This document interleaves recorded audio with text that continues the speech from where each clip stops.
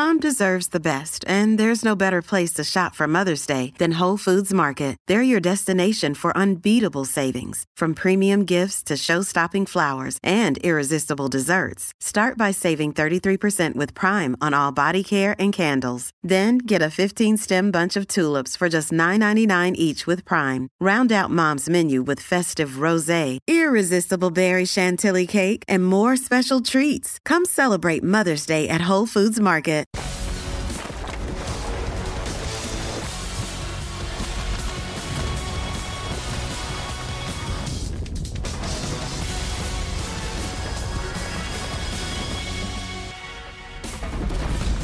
Welcome in, or should we say welcome back to College Football Live. Matt Schick along with my good buddies Tom Luganville and Sam Acho, our first edition of College Football Live since the national championship game. Let's catch you all up to speed on everything that you've missed over the last month. And it has been a very busy month. The man who won 7 national championships officially retired from Alabama, Nick Saban, calling it a career after 17 seasons in Tuscaloosa, where he won 6 of those titles. Kalen DeBoer replaces the GOAT.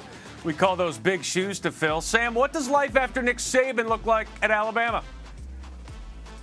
Well, in the short term, it looks bleak. Obviously, there are some transfers that have left, but in the long term, it looks good. Notice you're seeing Kalen DeBoer is coming from Washington. He had the longest winning streak in college football for a span. But he's also bringing his wide receivers coach, Jamarcus Shepard, who coached some of the best receivers in college football, as well as William Inns, co-defensive coordinator. So the list goes on. And so the winning that you saw from Kalen DeBoer in Washington, and even before then, you're going to see a consistent type of brand of football moving forward. Obviously, it may not look good early because of all the transfers that are leaving, but guys are also coming in, including one of the best linemen in college football, Parker Brailsford. Well, Jim Harbaugh, fresh off the national title win over Kalen DeBoer's Washington Huskies, took the head coaching job of the Los Angeles Chargers. Didn't take long to find his replacement, though. His replacement has a win over Ohio State on the resume. Offensive coordinator Sherrone Moore, the new head man. Tom, what's the likelihood this program maintains its elite status without Harbaugh at the helm? Well, I think it's a very high likelihood. Now, the timing of it coming off a national championship is fantastic, but you're also going to have an awful lot of departures. But the reason why I really liked this hire is it's a hire of comfort, familiarity, stability, and it's very clear that the players in the locker room at Michigan want this guy to be the head football coach. Now, he's still working through the coaching staff, trying to get the right fit, waiting on some guys and maybe some NFL moves. He's hit the ground running in recruiting for the 2025 class. So a lot of positives coming out of Ann Arbor. But listen, this is the reality of the world we're living in. You think Michigan looked at Alabama and saw all that attrition when they made a coaching change? Michigan wasn't going to allow that to happen here. Well, 3 of the 4 playoff teams replacing their head coaches. Texas keeping their head coach and their starting quarterback. Quinn Ewers announced he'll be back. Arch Manning, the presumed backup after Malik Murphy transferred to Duke. They also had wide receiver Isaiah Bond from Alabama. Sam, your alma mater, what are the expectations for Texas coming off this remarkable season under Sark? Well, there are still national championship expectations, even though Texas lost their top wide receivers, Adonai Mitchell, Xavier Worthy, Jordan Whittington, even tight end Jatavian Sanders, all gone. But I ran into Steve Sarkisian in the offseason a few weeks ago. Actually, he was recruiting one of the top linemen in the state of Texas and the entire nation. And so top recruits are still coming to Texas, even though they lost to Washington, still national championship expectations. And Quinn Ewers is back. Quinn Ewers' former school, Ohio State, isn't messing around. All the chips are in the middle of the table in Columbus with portal additions and Quinshon Judkins from Ole Miss, Caleb Downs, Julian Sayin from Alabama, Will Howard from Kansas State. Bill O'Brien is the OC, although that might not be for long. More on that later. Luke, how would you describe the need to win and win now in 2024? Well, I'll tell you one thing. You talk about those chips being pushed to the table. They were pushed with a very expensive front loader. That is for sure. Ohio State, and having seen them in the Cotton Bowl and seeing some of their holes and seeing some issues, particularly at quarterback, it was very clear to me that this is a very talented roster top to bottom. But if you're going to compete with the likes of Michigan, you're going to get over the hump, you're going to beat a Georgia, you're going to beat an Alabama, whoever it may be, you better be ready to compete on the open market the way they have. And I think Ohio State's put their best foot forward here.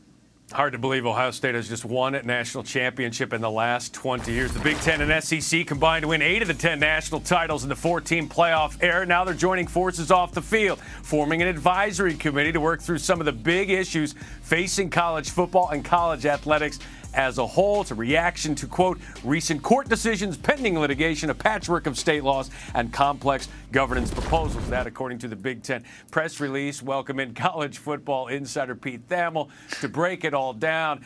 Pete, what is the significance of this joint venture with the Big Ten and SEC?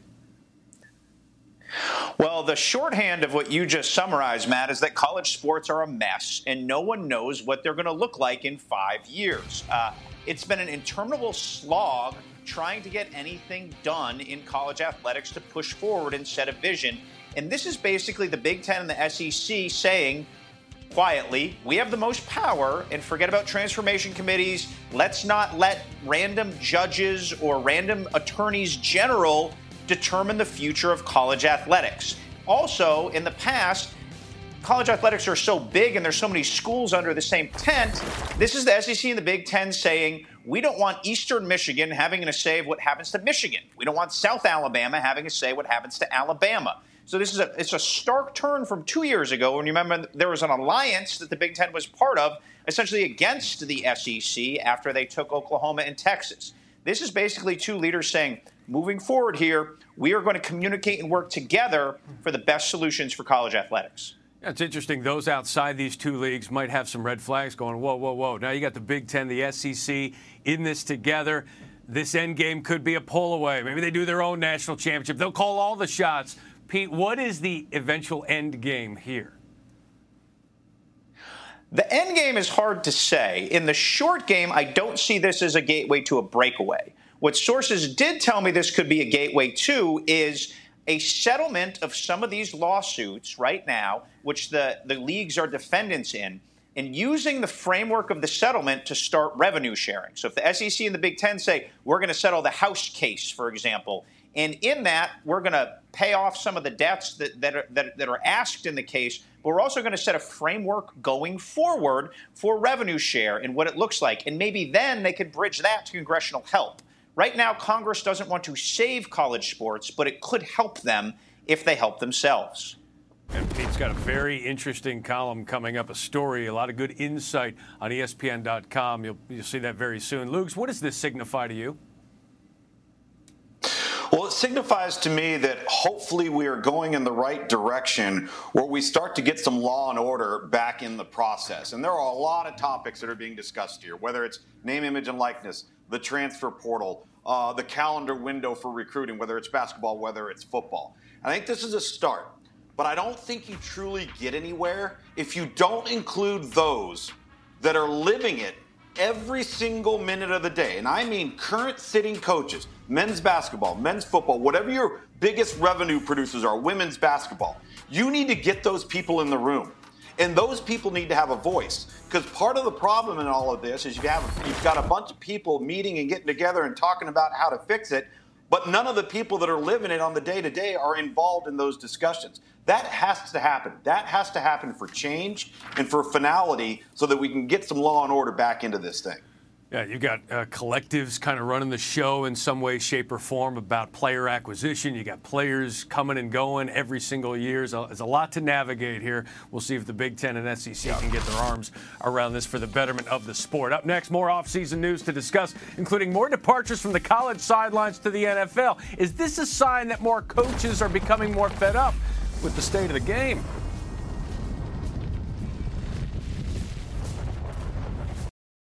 Hey, it's Ryan Reynolds, and I'm here with Keith, co-star of my upcoming film, If, only in theaters May 17th. Do you want to tell people the big news? All right, I'll do it. Sign up now and you'll get unlimited for $15 a month and 6 months of Paramount Plus Essential Plan on us. MintMobile.com/switch. Upfront payment of $45 equivalent to $15 per month. Unlimited over 40 gigabytes per month. Face lower speeds. Videos at 480p. Active Mint customers by 531.24 get 6 months of Paramount Plus Essential Plan. Auto renews after 6 months. Offer ends May 31st, 2024. Separate Paramount Plus registration required. Terms and conditions apply if rated PG.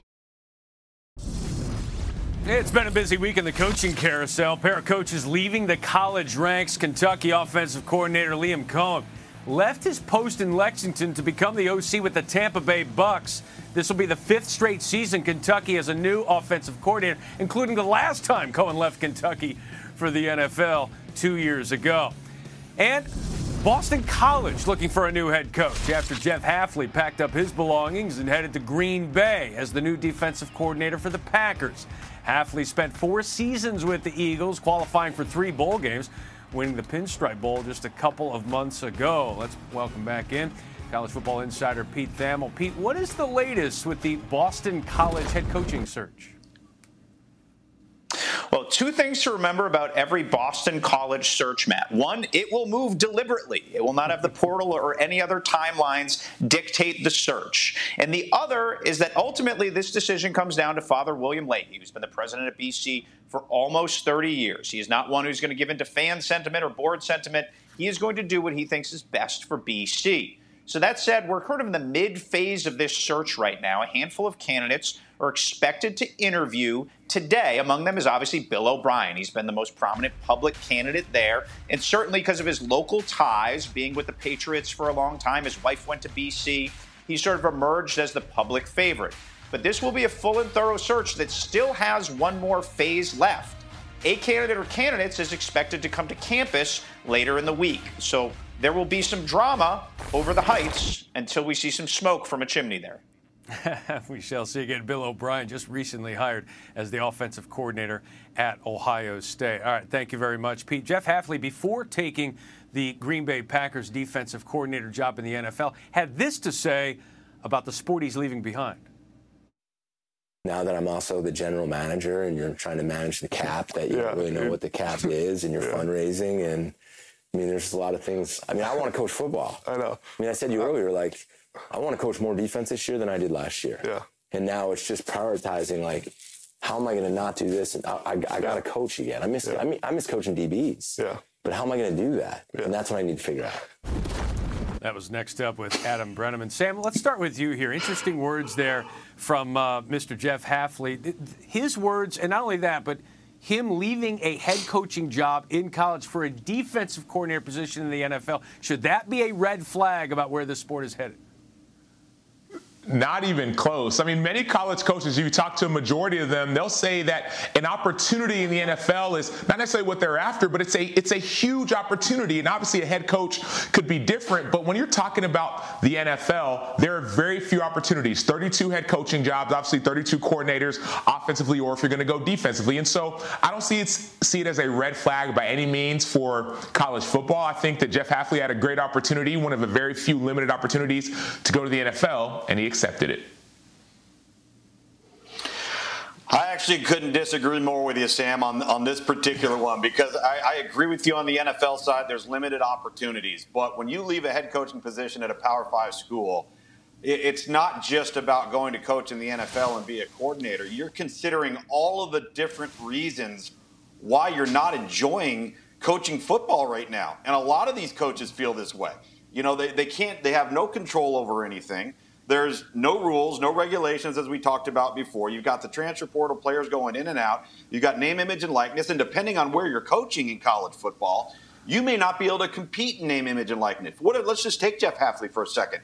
Jeff Hafley, let's say, recruits some really good players, develops them really nicely, and guess what? They enter the transfer portal. And if an Alabama or a Georgia wants to pursue them, how's Boston College supposed to compete with that? And he talks about managing time in the day, and very, very, very little of that time is actually about coaching football. So I get it. I see it. And I think the profession is going to see a lot of young up-and-comers as coaches, GAs, and analysts start migrating towards professional football because they're seeing what all of the other things that come along with college football now that didn't exist 10 years ago.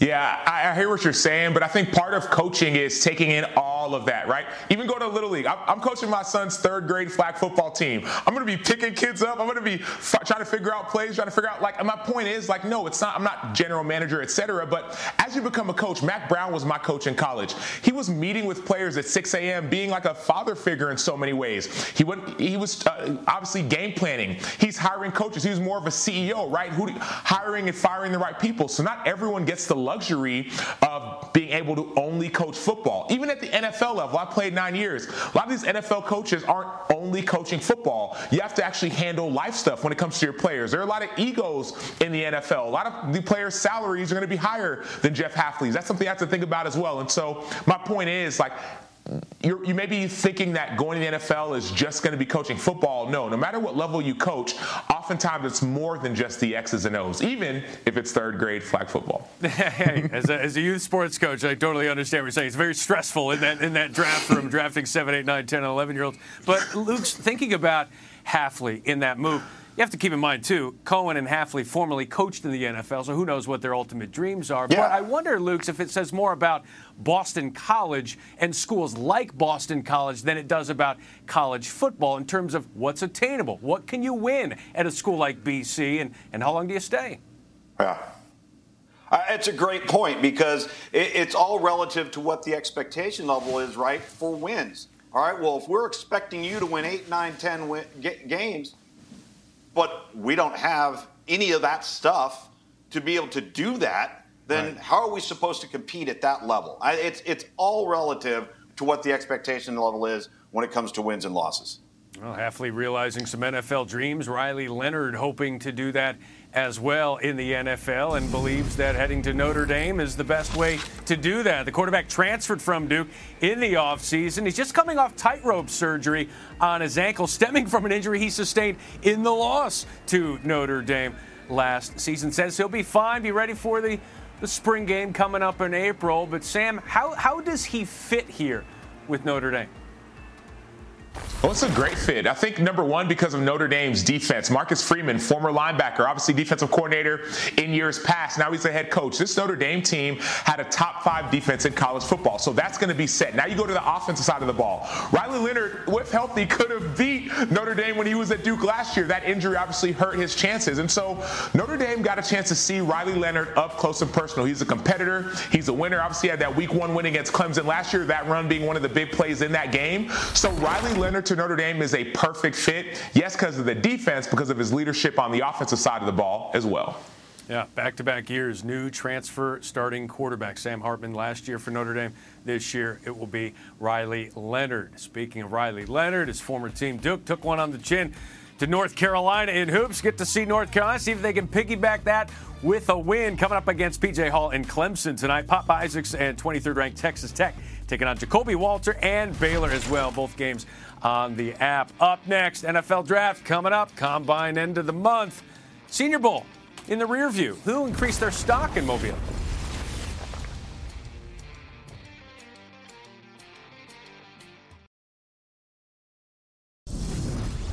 The Senior Bowl was held on Saturday. NFL hopefuls putting on a show for pro scouts. Former Washington quarterback Michael Penix Jr. opted not to play in the game, but did participate in practices during the week. Fellow Pac-12 quarterback Bo Nix played only 2 series in the game. Both were Heisman finalists. Welcome back in, Pete Thamel. Spent a great all-expenses-paid week in Mobile, Alabama. Pete, what are the scouts and those you talked to saying about this crop of quarterbacks? Well, it could be a historic crop, Matt. Remember that class of 83 had 6 quarterbacks taken in the first round, and there's a chance that this could do it as well. Obviously, we have Caleb Williams, Drake May, and Jaden Daniels crammed at the top of this draft. And there's that next tier with J.J. McCarthy, Bo Nix, and Penix. From talking to people in Mobile, there's a good chance all 6 go in the first round, in part because 2025 is not going to be a great year for quarterbacks. Sure, there's Carson Beck, Quinn Ewers, and Shedeur Sanders, but there isn't a ton of depth, and Lugs can speak to this. The class of 2022 high school recruiting has not produced a surefire, no-brainer first-round quarterback yet. Those are guys like Connor Wegman and Drew Aller. They haven't quite shown yet that they have the stuff to be considered no-brainers. Yeah, if you want to know why Quinn Ewers is coming back, that graphic we just showed for class of 2025 is certainly a reason why. Outside of the quarterbacks, Pete, who else was creating some buzz there in Mobile? Yeah, perhaps the best player on the field this week was Quinyon Mitchell. He's a corner from Toledo. He's from the Gainesville area. Jason Candle, the Toledo coach, told me last week, I said, who'd you beat for him in recruiting? And he said, nobody. Toledo found him. They developed him. And NFL officials really like the fact that he stayed at Toledo. He could have gone to any Big Ten program, SEC program he wanted after being All-MAC as a true sophomore 2 years ago. Instead, he came back, won All-MAC again, and really blew everyone away with his speed in Mobile. He looked like he belonged, which is always the question when you have one of those group of five guys. Yeah, thank you, Pete. Great stuff today. Quinyon Mitchell was matched up frequently during the Senior Bowl against a player I know you like, wide receiver out of Michigan, Luke.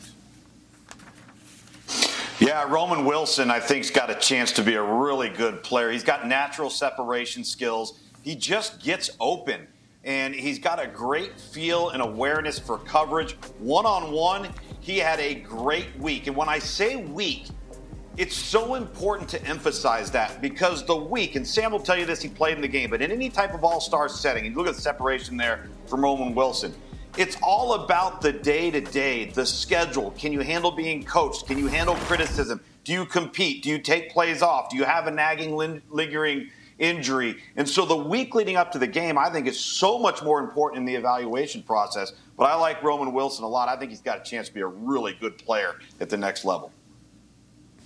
Yeah, I couldn't agree more, Luke, especially when you talk about the week. I played in the game. I got a chance to win an award in the game. But the comment that I heard was, hey, practices are much more important than the actual game. And I saw that when it comes to the East-West Shrine Bowl with a player I'm going to go with is Trey Taylor. So Trey Taylor, he won the Jim Thorpe Award, safety out of Air Force. And I got a chance to speak to some of the players at the East-West Shrine Bowl, even the coaches as well. Richard Hightower, he was the head coach for the East team, special teams coordinator for the Bears. He talked about how Trey Taylor shined in practice. The first day, one of the first drills, he was one of the best players in that drill. And so sometimes, yes, it's about the game and performing in the game, but the practice matters. I actually got a chance to see Trey Taylor as he's training up in Frisco, Texas. He's big, he's strong, he's a smart football player. So that practice time at the East-West Shrine Bowl, and you talk about Senior Bowl, is helping people climb up the charts. Those players trying to hear their name called in the NFL draft coming up tomorrow. We got some players moving from high school to college. Luke's, it's National Signing Day, first Wednesday of February.